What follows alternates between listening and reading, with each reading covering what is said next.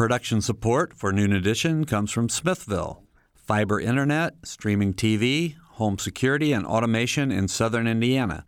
More information at smithville.com.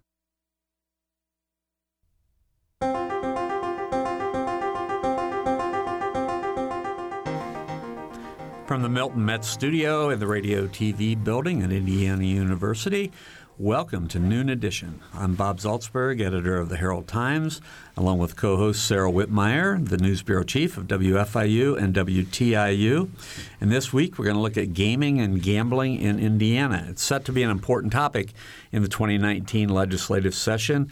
There are actually 4 proposals pertaining to the regulation of gaming and gambling in Indiana that are on the books here for this session. Sports wagering is one of the topics that's going to be big, and there's some discussion about casinos, possibly one going to Terre Haute, and also a casino in Gary that's looking to move operations. So you can join us today by calling 812-855-0811, or you can call 1-877-285-9348. You can also send us questions to news@indianapublicmedia.org. You can follow us on Twitter @Noon Edition. And if you reach out to us in any of those ways, you'll be talking to Sarah and I as well as our 3 guests. We have Matt Bell, President and CEO of the Casino Association of Indiana. Alan Morrison, State Representative for District 42. He's from Brazil, represents Terre Haute. And Ed Feigenbaum is joining us by phone. Ed is State House Dispatch columnist with the Indiana Business Journal and publisher of Indiana Gaming Insight. So welcome to the program, everybody. And this is gaming comes and goes in the legislature, it seems like. Every year there's maybe a little something. So I want to talk to Alan Morrison first about your bill and why you think it's necessary. Well, thanks for having me, Bob and Sarah. Good to be here. Matt, good to see you as always. You as well, sir. And hi, Ed, on the phone there. So the Supreme Court had that pretty land-shaking decision back in last summer to kind of overrule PASPA, and came down to a 10th Amendment issue, states' rights, and what they basically said was that they're going to leave it up to each individual state to determine whether or not they offer sports wagering as part of their gambling and entertainment package. And so slowly but surely, state by state, you started seeing legislatures starting to take a look at this, and now we have, I think 7 is the number, 7 states that are 6 that are offering sports wagering. Hopefully we're number 7. 7 including Nevada. 6 since passed, my apologies. Okay, so 7 total, and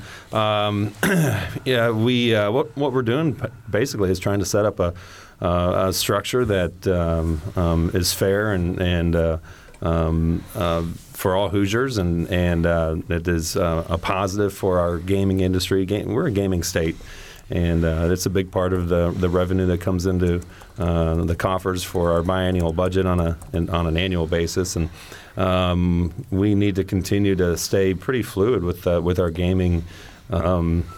Our gaming laws and the opportunities that our industry has to continue to be successful. So I think sports wagering will be a part of that. When you start to look at the financials of it, and not to dig too deep right away, but this is not a financial boom for the state necessarily. There certainly will be millions of dollars that come back in tax revenue, but it's not going to fix all the roads and put a new roof on every school.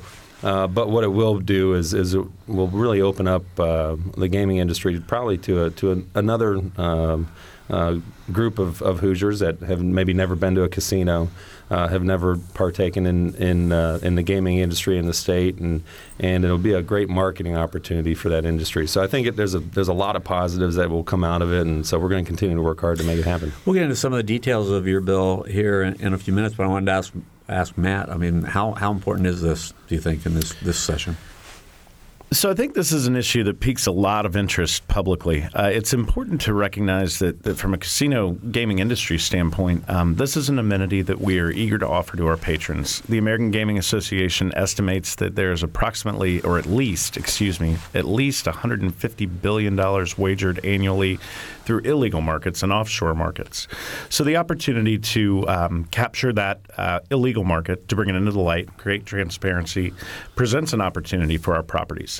It is important to share, as Representative Morrison alluded to, that in our case, this is a high-volume, low-margin activity. When we look historically at Nevada and what the win has been, how much of bets placed our casino properties take, really it's only about 3 to 5% of total bets made.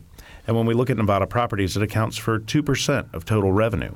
So the revenue bump, as Representative Morrison shared for the state, isn't massive, but it is an important way for us to attract customers who may not have been in our properties to our wonderful facilities in Indiana. It gives them an opportunity to go and enjoy a game, see the other amenities that are there, might encourage them to see a show at our facilities, try our restaurants, and perhaps try a gaming floor that they otherwise might not have come in to try. So it's important to us. We want to do it well. We think Representative Morrison has given us a great framework to work with in Indiana, so we're eager to see its passage this year. So Ed Feigenbaum is joining us from Indianapolis. And Ed, I will call you a longtime observer of the State House. You've been watching what's going on in Indianapolis for quite a long time. Well, what kind of odds would you put on gaming getting through or one of these bills passing this year? Well, there's always some kind of a gaming issue on tap at the State House, but this year we've got kind of a fire hose worth of issues here, and obviously all kind of generated at first by the sports wagering issue, which kind of opens up the floor for debate. And any time that you can get a bill on the floor which seems to have a lot of popular support, you always find people who want to attach their own interests to it, and you see log rolling, and things become, as Representative Morrison and Matt Bell will tell you, Christmas trees, and you have to kind of step back and say, well, wait a minute, what are we not going to allow on this? So we're going to see a whole bunch of different issues that will end up being attached to it. There are several different bills that are proceeding right now that have been introduced. Representative Morrison has the big sports wagering bill. There's a parallel bill, a companion bill in the Senate. But there are also a couple of what we might call omnibus bills, particularly one in the Senate, which really has the kitchen sink in it. Just about everything for everybody. The license moves from Gary that you alluded to earlier, Bob, and the sports wagering, and there's some other things with taxes and all that in there, and that's a bill that everybody's really going to be looking to. And what I think that you need to watch for this year is to see to what extent there's an appetite for real change and real expansion. The governor is not standing in the way of expansion like Mike Pence had done back when he was governor. This governor wants to treat the casinos and horse racing tracks and the other folks that are involved in gambling as a legitimate business and industry in the state, and he understands the importance of the casinos to the communities. But there are going to be some other things that will pop up that are going to be particularly controversial and may serve to kind of derail us from the bigger picture thing of sports wagering, which may be very popular, like Representative Morrison's fantasy sports bill a few years ago. I think you need to watch for the issue of live dealers for table games at the Shelbyville and Anderson racinos. You're going to need to watch to see what the Hoosier Lottery might want to do with respect to online gaming if we allow some type of mobile or online gaming for the casinos for sports wagering. And you also want to watch to see if the folks at the bars and taverns and truck stops and dry cleaners and whoever else around the state, the folks that Matt Bell talked about, who may be doing some things in the gray market, shall we say, with respect to gaming, if they're going to make a real big push for the same kind of video gambling terminals that we see proliferate. I think there are like 28,000 of them or so, Matt, 29,000 in Illinois 30. Now legally. Yeah. And they've been working in the off session here to try and persuade legislators to include this in the gaming package. And then there's a bill that's essentially coming from the governor's office, from the Indiana Gaming Commission, that will simplify and reform charity gaming in the states. There are a lot of different gaming issues that are going to come forth this year. I think Matt's got a measure that would change the tax structure for table games for the casinos and some of the other tax rates. It might make it a little bit more attractive for the casinos to invest in non-gaming kinds of amenities. And there are a lot of different things that just seem to emerge once you have some type of home for a popular measure. How does Indiana's gaming business compare to just other states in the Midwest? I mean, leaving out the outliers like Vegas. We're just looking here. Matt, maybe? So when we look at our industry, we really see our peak around 2009 in Indiana. And since that point, overall state tax revenues from gaming have declined about 31%. When casino gaming was passed in Indiana in 1993, we were really an island in the Midwest and had a virtual monopoly in the Midwest. Over time, we've seen that eroded with the inception of casino gaming in Ohio. And when Ohio enacted that constitutionally, they set a lower constitutional tax rate than we have in Indiana, which created a competitive disadvantage for some properties here. We've seen a growth in tribal gaming in Michigan. As Ed mentioned, the VGT industry has exploded in Illinois, which has eroded business from Illinois casinos, but it's also impacted some on our northern and western borders. And Kentucky continues to modernize with historic racing games. So we've seen a lot of proliferation of gaming in the Midwest around us. Yet we have great operators in Indiana, and they have withstood both the downturn in the economy and increased competition to put forward a world-class environment, and a world-class environment for players that's very inviting. The industry is not the revenue generator that it was at its peak. At its peak, we generated the third most taxes of any state in the U.S. from gaming, and we've fallen from that sum. Still a critical part of both state and local revenue streams, and a critical employer of Hoosiers as well, with more than 14,000 folks employed in the gaming industry across our state. Yeah, if I'm not mistaken, Matt, and you could tell me here, but I believe so. Currently, Pennsylvania is number 1 in revenues, Nevada is number 2, New Jersey 3, and I think we're 4. But there's obviously a decent difference between 4 and 3 there, and New Jersey is going to continue to I think increase their revenues, and then you have a whole bunch of folks down a little ways below us. But so it is a big part of what we do. What kind of revenue are we talking about? What kind of money does come to the state through gaming? About $600 million annually. So that's not small change. Oh no, absolutely not. Right. And how's that money used? Does that just go to the general fund, or is that what's that? Do you know? For the most part, yes. There's obviously local revenue which stays locally, both through property taxes, through local development agreements. So there's money that stays local. State money funds regulation. The industry self-funds the Indiana Gaming Commission. And then beyond that, revenues provide opportunity for all the things that are important to legislators, like schools and roads and healthcare and all the things that Hoosiers depend on. Okay. Yeah. Let me give our numbers again real quickly, because this is one of those interesting topics. People might want to join us. They might have questions and issues they want to talk about. 812-855-0811 in Bloomington, 1-877-285-9348 outside of Bloomington, and news@indianapublicmedia.org. Sorry. No, I was just going to say, Alan, and I may be incorrect, but it seems like for a number of years, Terre Haute has been taking a bill to the legislature to try to get one of these casinos. Is that right? This isn't the first. This has happened, right? Sure. And so, heck, even back when the casino gaming conversation started in the state of Indiana, Terre Haute was one of those communities that wanted one. While it was kind of split, some wanted and some didn't, and we didn't end up with one. I had an amendment probably about 5 years ago that would have given the ability for a casino to move a license, and I was asked not to hold it to a vote. Then here recently, Senator Ford had one 2 years ago. Representative Heaton kind of just took that same bill and ran with it last year, and so now there is language in Senator Messmer's bill that would do this same thing. Can you explain how this is different and how I'm just trying to get my head around how the license in Gary then could go to Terre Haute, just how this works. Well, so the 2 licenses up in Gary have been purchased by a group called Spectacle.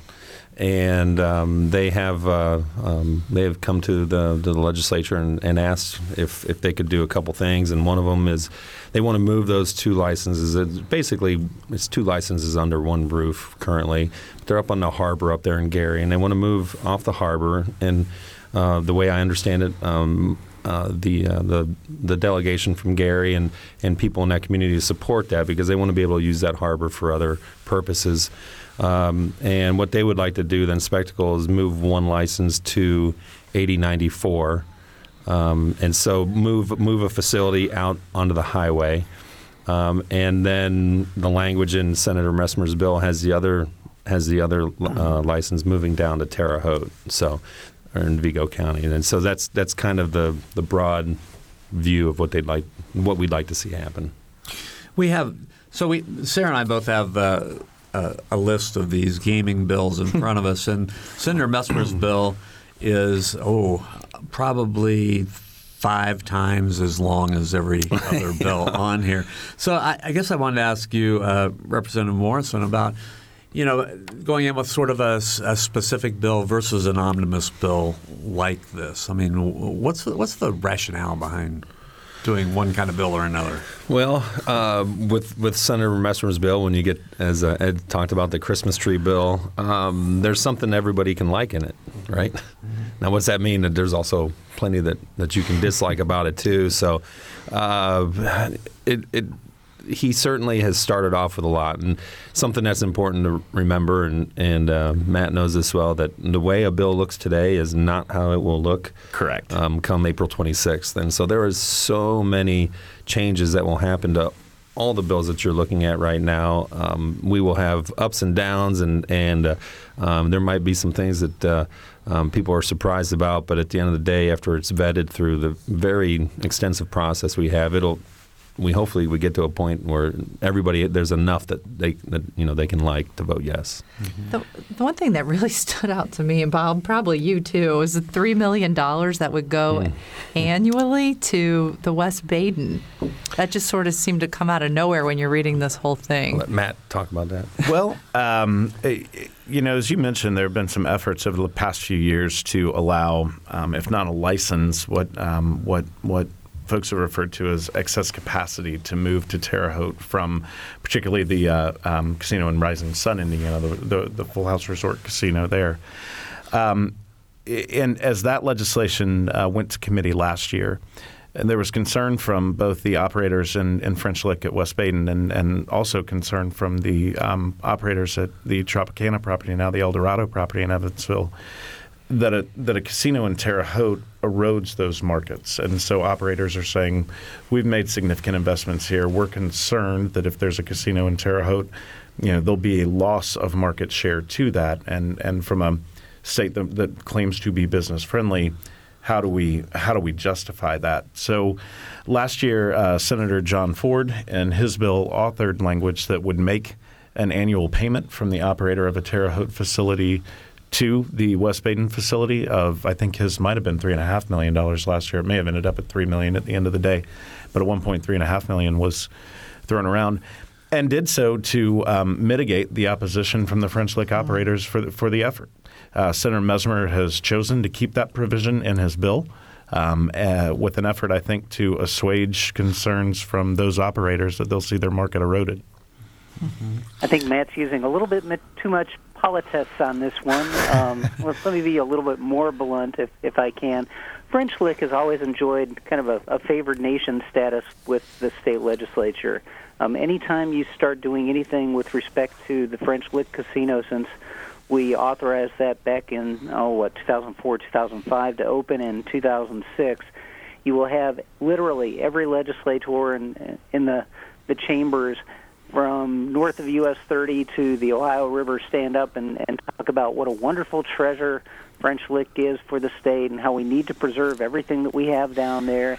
And you will be reminded that the French Lick Casino is the only casino in the state other than the Pokagon Casino, the Native American casino, that's not a traditional kind of commercial casino where the profits might go back to an owner, for example, out of state in Las Vegas or somewhere outside of Indiana. In fact, the profits from that casino generally stay with the community and are distributed through a specific formula, and a lot of that money goes to the schools. For example, the residents in Orange County have not had to pay for school textbooks for their children for more than a decade and a half 12 years, now. right? 13 years. So it goes to good uses, and everybody stands up and points that out. And when the racinos were authorized a year after the French Lick Casino opened, when they were authorized back in 2007, they had to pay a toll of sorts, a subsidy to the French Lick property as well.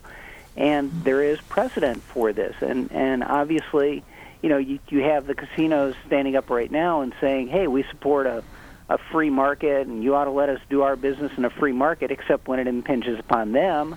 And then you start to see that they get a little bit defensive and talk about the tremendous capital investment that they have each individually made, and the fact that they've done this under current rules, and they don't want to see the rules changed, and they don't want to see, for example, a casino in Gary benefit from not having put in the same kind of CapEx over the years, or at least recently, that other casinos might have done. Whether it's the $85 million or so that was put in the land-based facility in Evansville over the last 18 months or so, or the $100 million in moving some things onto land in East Chicago. They see that there's nothing done necessarily in Gary, and they don't want their competitor profiting from that. So we're going to have to take a short break, but just a short aside, when the current owner got the casino in French Lick, one of the other bidders was Donald Trump. You probably all remember that. So, Indeed. Yes, times have moved on from there. All right, if you want to join the program after our short break, 812-855-0811 or 1-877-285-9348. News at indianapublicmedia.org is how to reach us online. You're listening to Noon Edition.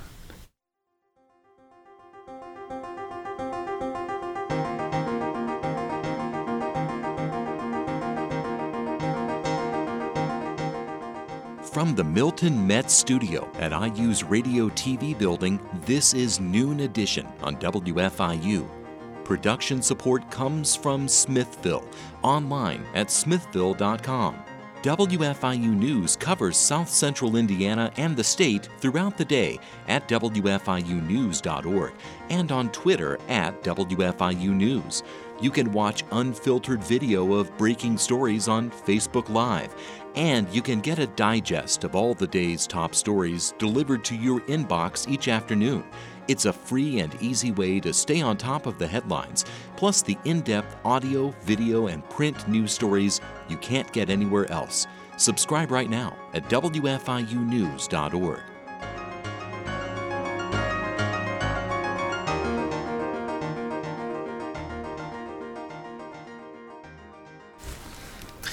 Welcome back to Noon Edition. I'm Bob Zaltsberg from the Herald Times, along with Sarah Whitmire from WFIU and WTIU. And we have three guests with us today as we talk about gaming and gambling. And I want those words defined here in a minute. We have guests in the studio, Matt Bell, President and CEO of the Casino Association of Indiana, and Alan Morrison, State Representative for District 42, which includes Terre Haute. And Ed Feigenbaum is joining us by phone. He's from the State House Dispatch columnist with the Indiana Business Journal and also publisher of Indiana Gaming Insight.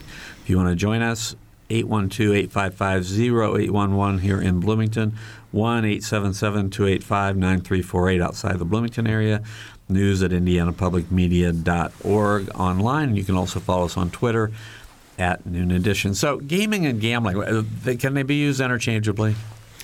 I think so. I mean, when we think about a definition of gaming, we think about games of chance as opposed to games of skill, and so that's sort of the definition that we operate with in Indiana. Okay. So what's a game of skill, like poker? Well, now you've opened up another can of worms. Daily fantasy sports. Daily fantasy sports was defined as a game of skill, not a game of chance, and that's why it falls outside of our state's gambling laws. I see. Okay. I don't even know what that is, daily fantasy sport. Yeah, it could be an obsession, I'll tell you. Oh, dear. Fantasy football. DraftKings. Oh, okay. Yeah. That's what falls out of that. Sarah's too concerned with playing Fortnite, right? Oh, I just learned what that is. She was so flossing during the break. Yeah. don't know what that is. But why is this so important to Terre Haute? How would this change Terre Haute? How would it benefit Terre Haute? Talk a little bit about that. Yeah, well, obviously, the economic impact would be very significant. There's a capital investment into the city and into the county. There are full-time jobs. There's tourism. Terre Haute, we spend a lot of time and a lot of effort on the tourism into that part of the state, and we have a lot of reasons why people come visit us in Vigo County. And this could certainly be another piece to that puzzle. So I think that it's also very well, it's regionally located well. When you look at the state of Indiana, we really kind of do have most of our borders kind of covered, so to speak, and they're located fairly well. But the one place it's a glaring void would be on that west central and west side of the state. So Representative Morrison touched on a really, really important part of the conversation about gaming in Indiana, and that is borders. When the decision was made to allow riverboat gaming at the time in Indiana, the policy decision was made that we would put facilities in the state of Indiana on the borders with the goal of attracting the out-of-state gambler, that we wanted to kind of mitigate the opportunity for the Hoosier resident to become a problem gamer by putting those on borders and allowing a lot of revenue to come into Indiana from out of state. I think what Senator Mesmer's bill recognizes, what Representative Morrison and his colleagues from West Central Indiana have said is that, in an environment that's changed, is that still appropriate? Do we want to continue to locate properties on the borders, or as a matter of state policy, is our goal to look at increasing revenue? And if so, should we be looking at population centers or underserved markets? From an industry standpoint, we really appreciate the conversation about modernizing our industry and making sure that the regulatory environment and policy environment that we work under is reflective of 2018 and 19 realities, not 1993 realities. But it gives us pause to say we're going to dramatically change the structure of where we'll allow facilities to be in Indiana because of the capital investments that have been made. You look in Hammond, Indiana, where more than $500 million has been invested over time in a world-class facility there, or I think by square feet, largest in the state of Indiana. The idea that we're going to change the machinations by where and by which properties can locate in Indiana and now threaten that investment makes them nervous about future investment in that property. So as we go through this process over the course of the next few months, I think you'll see a struggle to find that balance between recognizing that market stability has been an important part of the growth of this industry in the state of Indiana and the need to modernize and function well in the 21st century as well. And it's in that balance that policymakers will be asked to step in and weigh in and make some decisions going forward. Alan, I know we did an end-of-the-year program, and Max Jones, the editor from Terre Haute, was in here, and he talked about a new hotel project in downtown. Or would these things be together, or are these totally separate? Well, there's a convention center that will be breaking ground here shortly. We will have the Larry Bird Museum will be a part of that. Along with that, there will be another hotel downtown. That's separate from this. I imagine that if we were to have a casino that moved to Terre Haute, that they would obviously build their own facilities and most likely have meeting space as well. But we're not going to turn down more meeting space for more people spending nights in our hotels and coming and visiting us. So, Ed, let me add one thing to that ahead. discussion.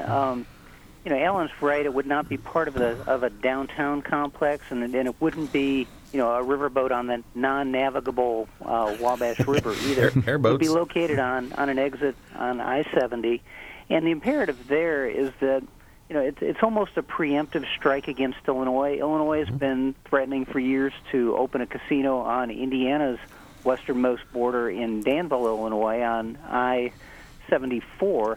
And if Terre Haute were to be able to do this quicker, that would essentially mark out the market for eastern Illinois and give Indiana the advantage and essentially prevent Illinois from trying to get into the Indiana market.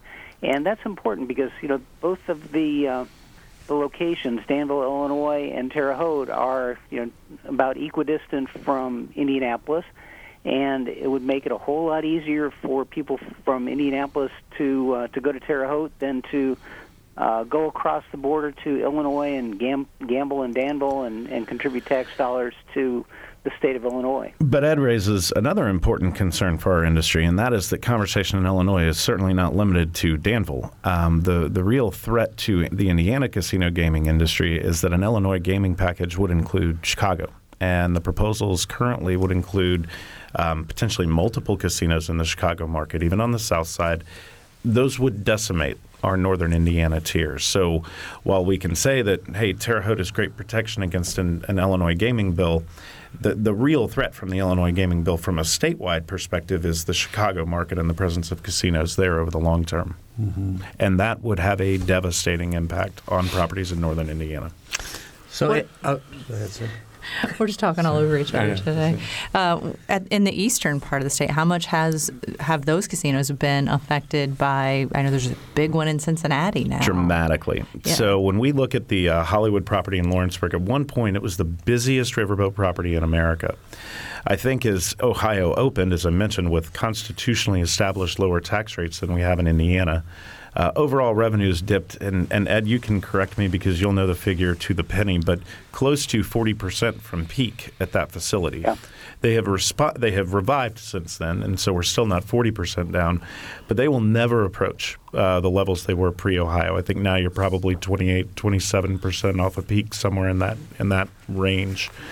So it's been a devastating impact on that property, which continues to be a beautiful facility. They've done some nice things to integrate some land-based gaming at that facility, as allowed under a bill a couple of years ago, but the competition has had a dramatic impact. Yeah, and it's insidious, too, because it's not just the downtown Cincinnati land-based casino. There's a Racino that doesn't even offer table games just outside of Cincinnati in Lebanon, Ohio, Miami Valley Gaming, that is now actually the second most lucrative, the second largest gaming property in the region. It's even above what Hollywood has been bringing in. So there's a lot more competition out there. It's not just from land-based casinos. It's also from the Ohio Racinos. I think Matt mentioned earlier that Kentucky is getting into the historical horse racing business, which are essentially slot machines that are based on races that have already been run. And Churchill Downs, one of the big names in the industry, opened up a pretty large downtown, well, not between downtown Louisville and Churchill Downs track itself, facility for these historical horse racing machines that has immediately cut into the business of Horseshoe Casino Southern Indiana in Harrison County by a significant amount since it opened in mid-September. And they opened that basically not even thinking that they were going to get a lot of money from the machines that they've got there, but because they wanted to have a facility ready to go to accommodate sports wagering. So sports wagering, that brings me back to Alan's bill. Can you sort of describe for those of us that don't go to a lot of casinos what sports wagering would bring to the casinos? What would it be like? Sure. Well, if you can imagine in your family room, you have one TV there and you sit on the couch and it's pretty nice and comfortable. We'll go ahead and we'll put 20 TVs up on the wall there with seating for lounge seating and places to eat and basically it's a place where people are invited in and can walk up to a teller and place a bet on a wager on a sport and a game that will be coming up and there's a lot of different bets that can be made. There's there's bets that can be made obviously prior to and then during the game so it's certainly it's interesting. If you take a look at our OTBs, if you've ever been in one of those, it'd be very off-track betting facility. Yep, sorry. We get so used to acronyms and everything up there. So if you've ever been into one of those facilities or just one of our racinos, it would look very similar to that. Okay. So I think the difference between the living room too is just sort of the air of excitement that's generated, because you're together with a group of people who are watching the game and now have a financial stake on the outcome of the game, and it tends to draw a younger consumer to casino properties than some of our traditional floor games do. So I think Alan physically described it well, but I think part of the excitement is being around people who are very vested in the outcome of a game, even more so than being an Indiana University or Purdue, faithful fan.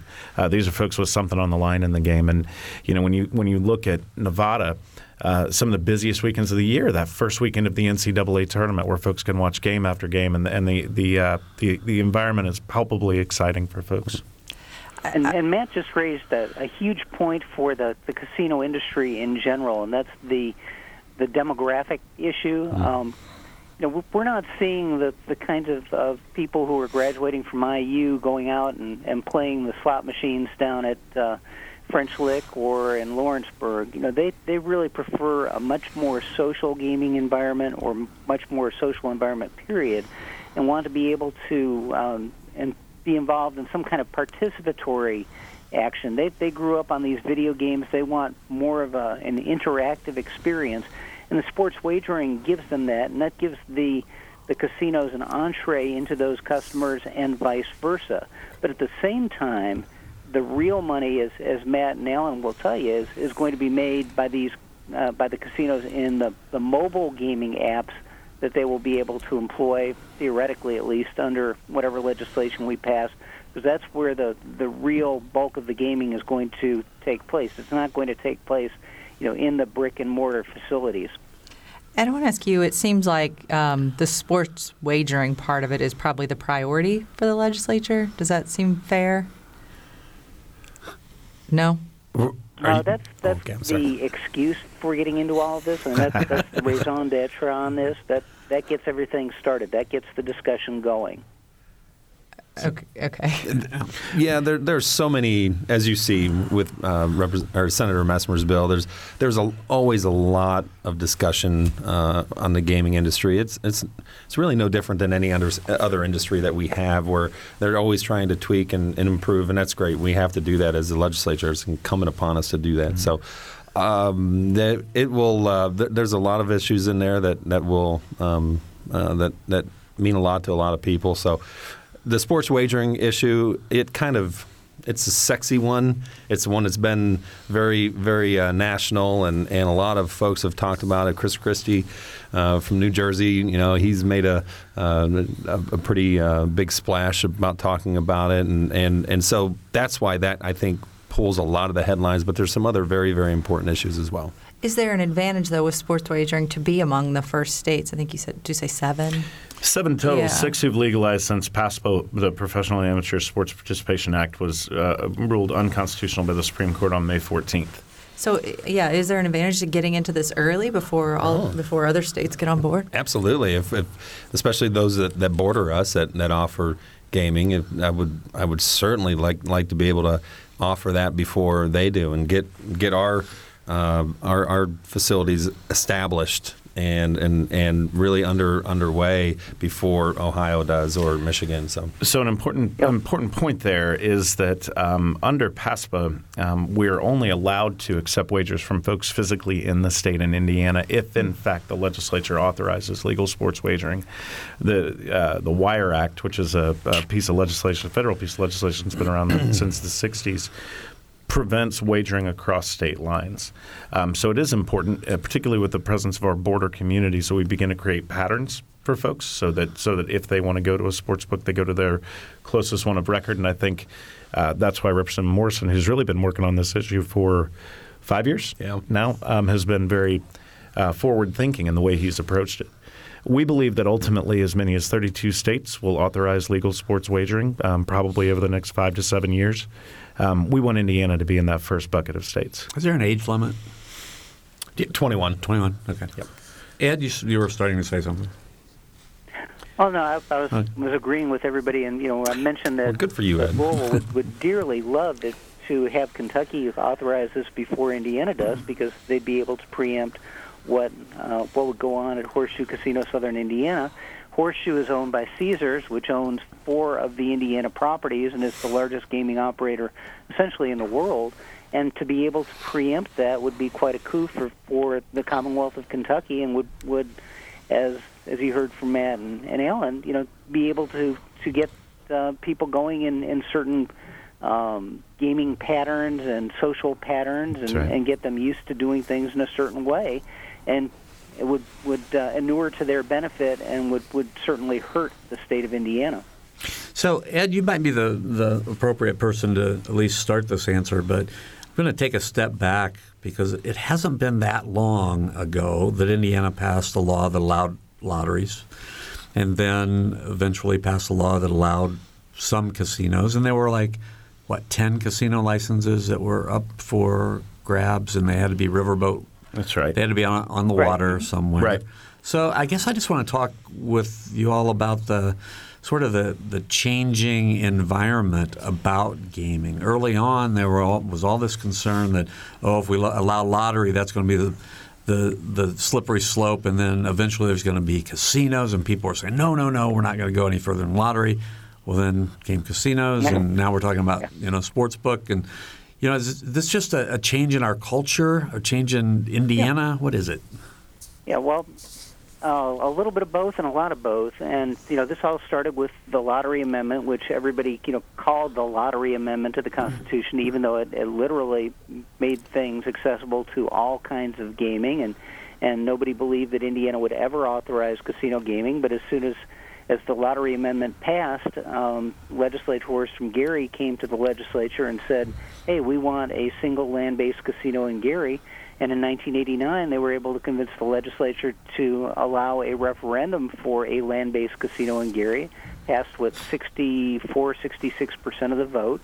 And then they had problems kind of getting to that next step. But in 1993, in a confluence of circumstances we'll probably never see again in Indiana, the riverboat casino authorization was wrapped into the budget, and it passed over the governor's veto with just a few hours left in the month of June before Indiana would go without a budget. And we authorized the 10 riverboat casinos, 5 for the Ohio River and 5 for Lake Michigan. Communities passed referenda, so it only really went to communities which had wanted the facilities. And yes, after that we realized we couldn't be just a little bit pregnant, and we moved to dockside gaming from the requirements that the boats go out and cruise.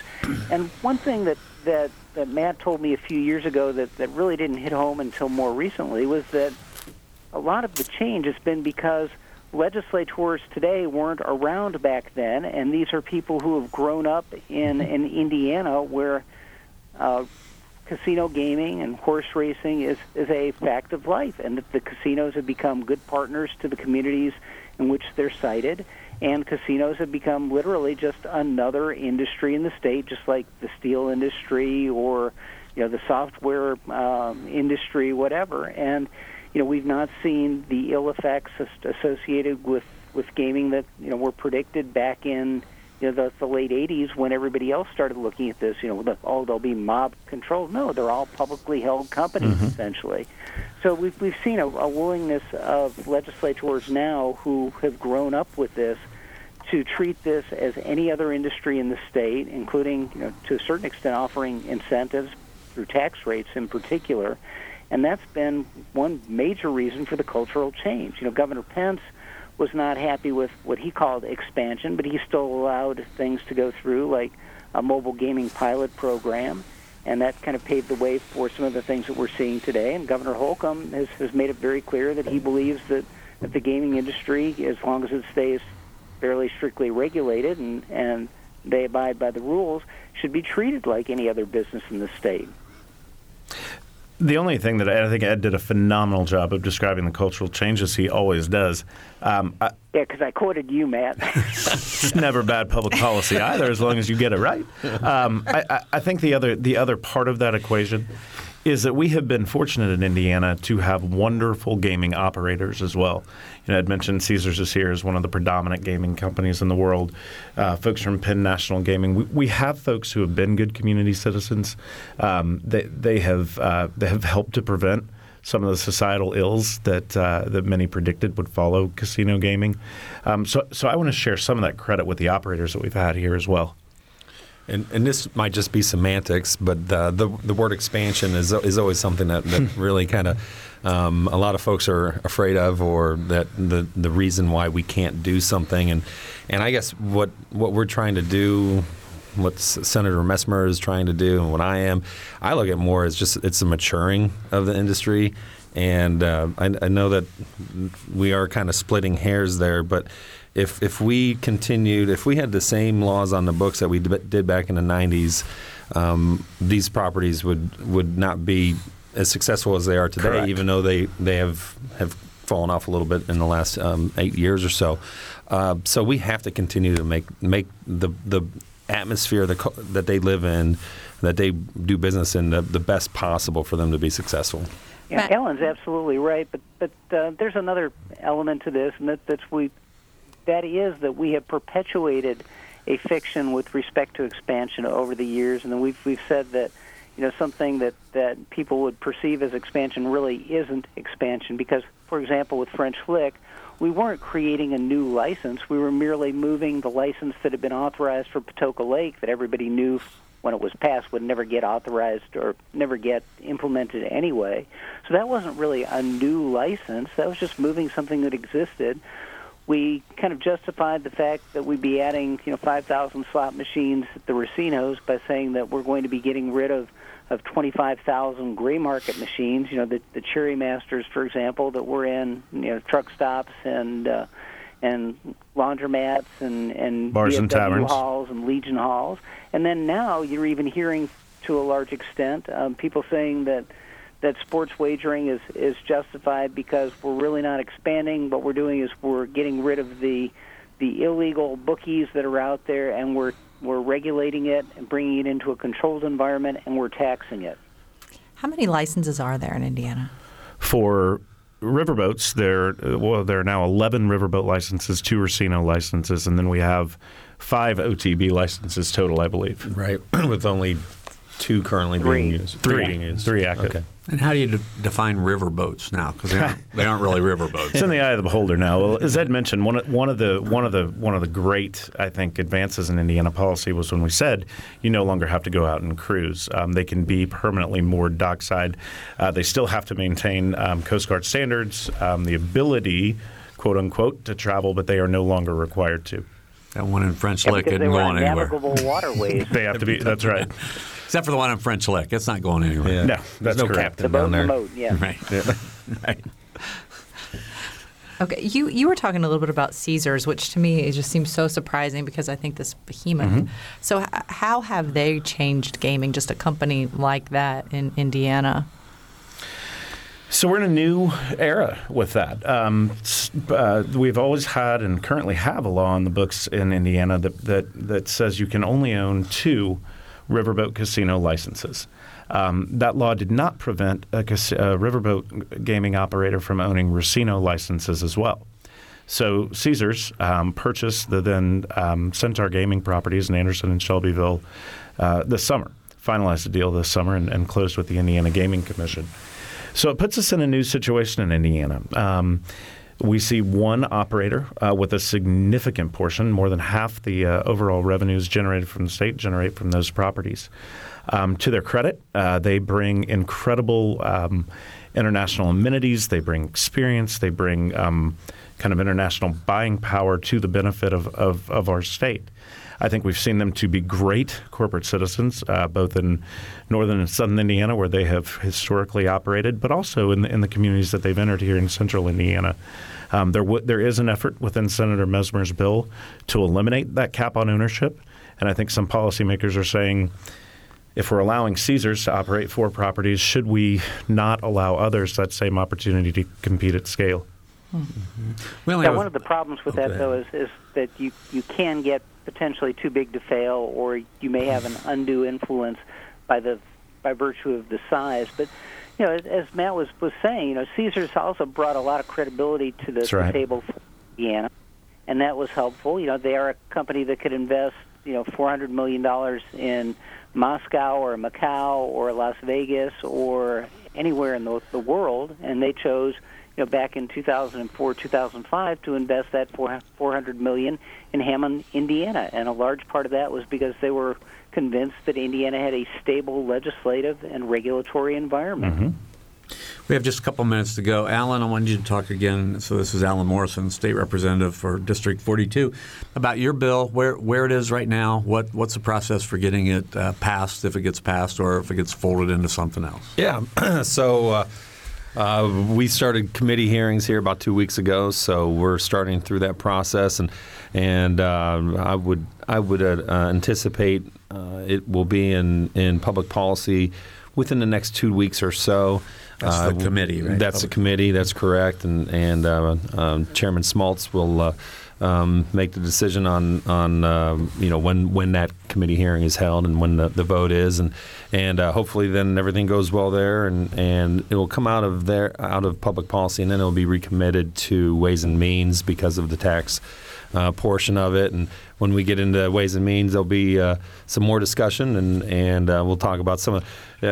For instance, I met with the auditor the other day, and it's not of the state, and it's not because they care about the policy of it, but we want to make sure that the mechanics of it, with the money coming back in, that it is properly put into code. So after it gets through Ways and Means, and then we get onto the floor, and then we go from there, and second reading amendments, and then the third reading vote. So I would say all that from today will probably take a month and a half or so. And the process then starts over in the Senate. Yeah, then everything that we did now goes right back over to the Senate, and then if they change one part of the bill that passed third reading, then unless I agree with it completely, then it will go to conference committee, and then we have to agree on all the changes. So, all right, it's a complicated process. Yeah, but tough things are. So yes, we are out of time. I want to thank our guests. We talked about gaming in Indiana. There's a lot going on in the legislature this year, and I want to thank Matt Bell, the president and CEO of the Casino Association of Indiana, Alan Morrison, state representative for District 42, and Ed Feigenbaum, good to have you again, State House Dispatch columnist with the Indiana Business Journal and publisher of Indiana Gaming Insight. For producer Patrick McGurr, engineer Mike Pashkash, and co-host Sarah Whitmire, I'm Bob Zaltsberg. Thanks for listening.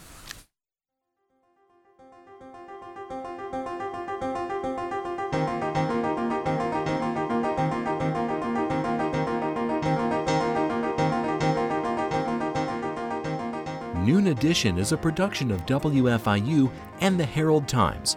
A podcast of this and other WFIU programs is available at WFIU.org. Production support for Noon Edition comes from Smithville. Fiber internet, streaming TV, home security, and automation in southern Indiana. More information at smithville.com.